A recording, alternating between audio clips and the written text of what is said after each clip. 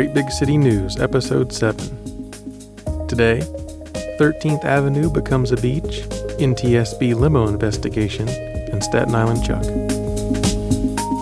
We're looking for New York-based businesses to advertise on the podcast. Visit agreatbigcity.com/advertising to learn more. On Groundhog Day at the Staten Island Zoo, Staten Island Chuck predicted an early spring after not seeing his shadow. No hogs were injured in the process, as Chuck was able to search for his shadow from his plexiglass enclosure, away from the hands of any local politicians. De Blasio seems to have soured on the tradition, with 2019 marking the fourth year he has opted out of the ceremony. With de Blasio's absence, City Council Speaker Corey Johnson took a starring role, happily delivering a few bad puns and revealing Chuck's prediction to the crowd. Corey announced earlier this year that he is already fundraising in anticipation of a mayoral run in 2021. Also taking the podium at Chuck's early morning prediction party was Staten Island Congressman Max Rose, who claimed New York City's last Republican congressional district, flipping a Trump voting district on Staten Island to Democratic in the 2018 election.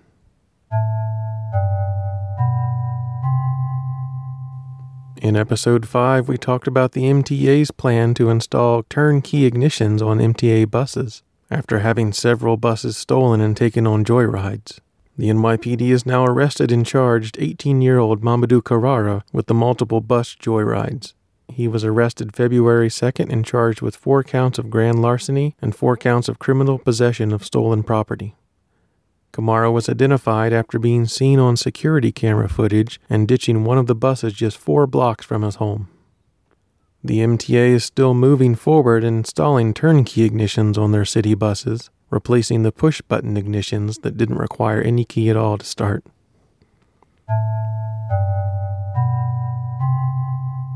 There are jokes about trash washing up on New Jersey beaches, but Manhattan's first public beach will really be in a trashy location. A piece of land along the Hudson River formerly used by the Department of Sanitation will be transformed into a public beach as part of Hudson River Park's $900 million renovation.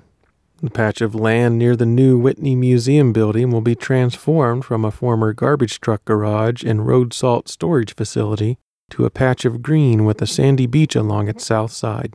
It's unlikely that swimming in the Hudson will be permitted, but it will technically qualify as a public beach, even if just for sunbathing.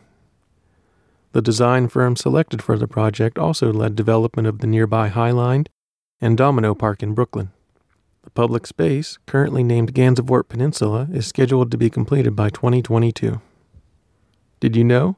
The piece of land that is soon to become Gansevoort Peninsula is actually the last remaining piece of 13th Avenue, which was demolished when the western coast of Manhattan was excavated inward to create longer piers for increasingly larger ships that needed to dock along Manhattan's west side.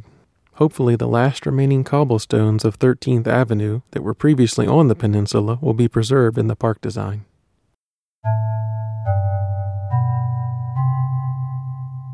You may remember a deadly limo crash that happened upstate in Schoharie, New York about 3 months ago when a stretched SUV limo sped through a stop sign and crashed, killing the driver, 17 people riding in the vehicle, and 2 pedestrians.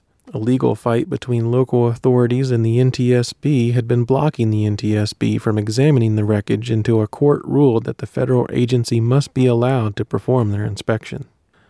Local authorities claim that their criminal investigation must be performed first, and they would not allow NTSB investigators within 15 feet of the wreckage, while the NTSB charged that being forced to deviate from their typical procedures had already resulted in the loss of crucial information. The limo had failed 2 inspections and had been ordered out of service before the October 6th crash, which became the deadliest transportation disaster in the U.S. since 2009.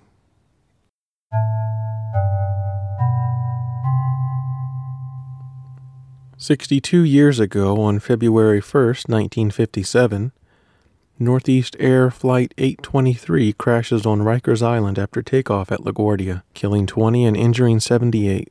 Snow had delayed the Miami-bound Douglas DC-6A for over 3 hours, gathering on the wing so heavily that the plane, with all passengers aboard, was moved to a covered hangar where 12 workers used brooms to completely clear it of snow. Visibility was so low when the plane finally attempted takeoff that the crew had to fly based only on the plane's instrument readings. As it left LaGuardia heading north, the plane turned west and did not climb high enough, clipping trees on Rikers Island and crashing less than a minute after takeoff. It slid approximately 1,500 feet and came to a stop in the middle of Rikers Island, where prison employees and inmates trusted with extra freedoms raced toward the flaming wreckage as passengers escaped through holes torn on both sides of the plane. Finding no mechanical problems, the incident report concluded that the crash was a result of the pilot's failure to, quote, properly observe and interpret his flight instruments and maintain control of his aircraft, unquote. In recognition of their participation in rescue efforts, 57 inmates received either reductions in their prison sentences or earned their release.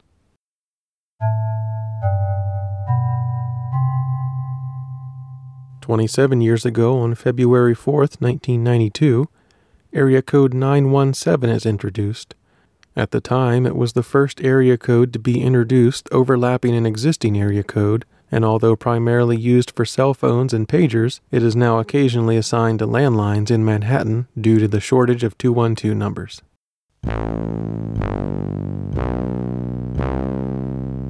7 years ago, on February 2nd, 2012, a cannonball is discovered on Governor's Island. The 14-inch solid iron, 450-pound cannonball was examined by the NYPD bomb squad, the FDNY, and Mike Shaver, a National Park Service ranger on Governor's Island who was also an expert on 19th century artillery. The cannonball was located just behind a seawall at the main ferry dock on Governor's Island. It was likely stocked on the island during the Civil War and never shot, and later used as construction material for the seawall in the early 1900s.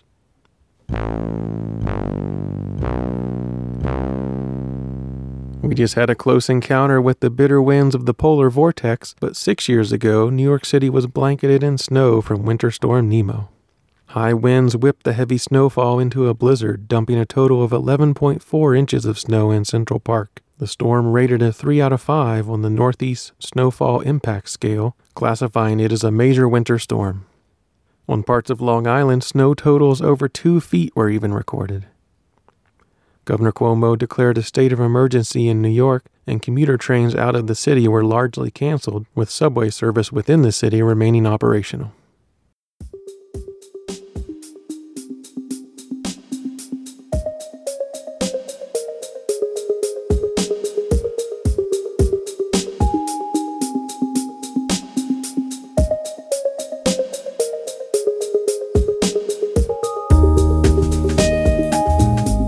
The AGBC News podcast is just getting started and we need your support. Individuals can make a monthly or one-time contribution at agreatbigcity.com/support, and local businesses can support local news by promoting their products or services directly on our podcast. Visit agreatbigcity.com/advertising to learn more. With your support, you can guarantee that A Great Big City will be here to tell future New Yorkers whether or not Staten Island Chuck's premonitions come true.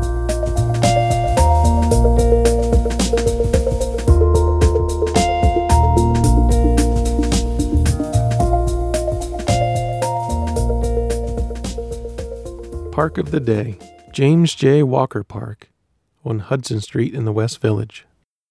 Named for Tammany Hall-era politician and New York City Mayor James Walker, this park and set of sports fields sits behind the Tony D'Appolito Recreation Center in the West Village, previously named St. John's Park and built on the location of the St. John's Chapel of Trinity Church burial grounds. If you're visiting James J. Walker Park, take the opportunity to visit the Tony D'Appolito Recreation Center for free this week. Beginning on February 3rd, New York City Parks will be holding their Rec Center Open House Week, where anyone can try out Manhattan's 13 recreation facilities for free. The rec centers have exercise equipment, swimming pools, sports fields, and a calendar full of classes like Zumba, yoga, and water aerobics.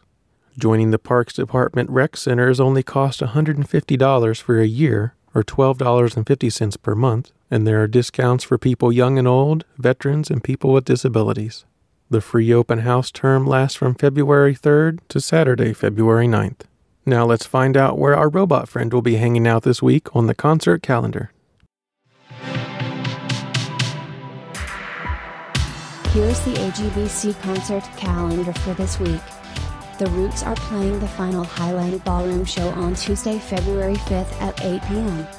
Dawes is playing the Beacon Theatre on the Upper West Side on Tuesday, February 5th at 7 p.m. Quartet is playing Brooklyn Steel and Greenpoint on Tuesday and Wednesday, February 5th and 6th at 8 p.m. Reindeer Castle, The Hague, and Dog Petter are playing Gold Sounds Bar in Bushwick on Tuesday, February 5th at 7 p.m. Philip Glass, Laurie Anderson, Jason Isbell, and many others will be playing the Tibet House U.S. Benefit Concert at Carnegie Hall's Stern Auditorium on Thursday, February 7th beginning at 7:30 p.m. L1011 and Joan of Arc are playing the Music Hall of Williamsburg on Thursday, February 7th at 9 p.m. And Eyelids, Brower, and Hurd are playing Union Pool in Williamsburg on Saturday, February 9th at 8 p.m. Thanks for listening. Find more fun things to do at agreatbigcity.com/events.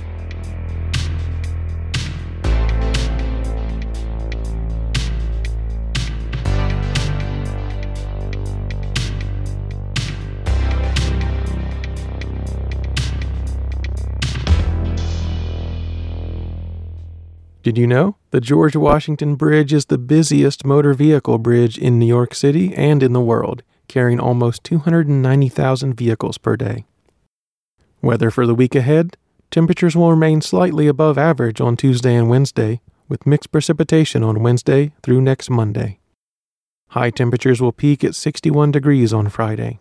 The historic highs and lows for this week in weather history: a record high of 70 degrees on February 5th, 1991, and a record low of negative 15 degrees on February 9th, 1934.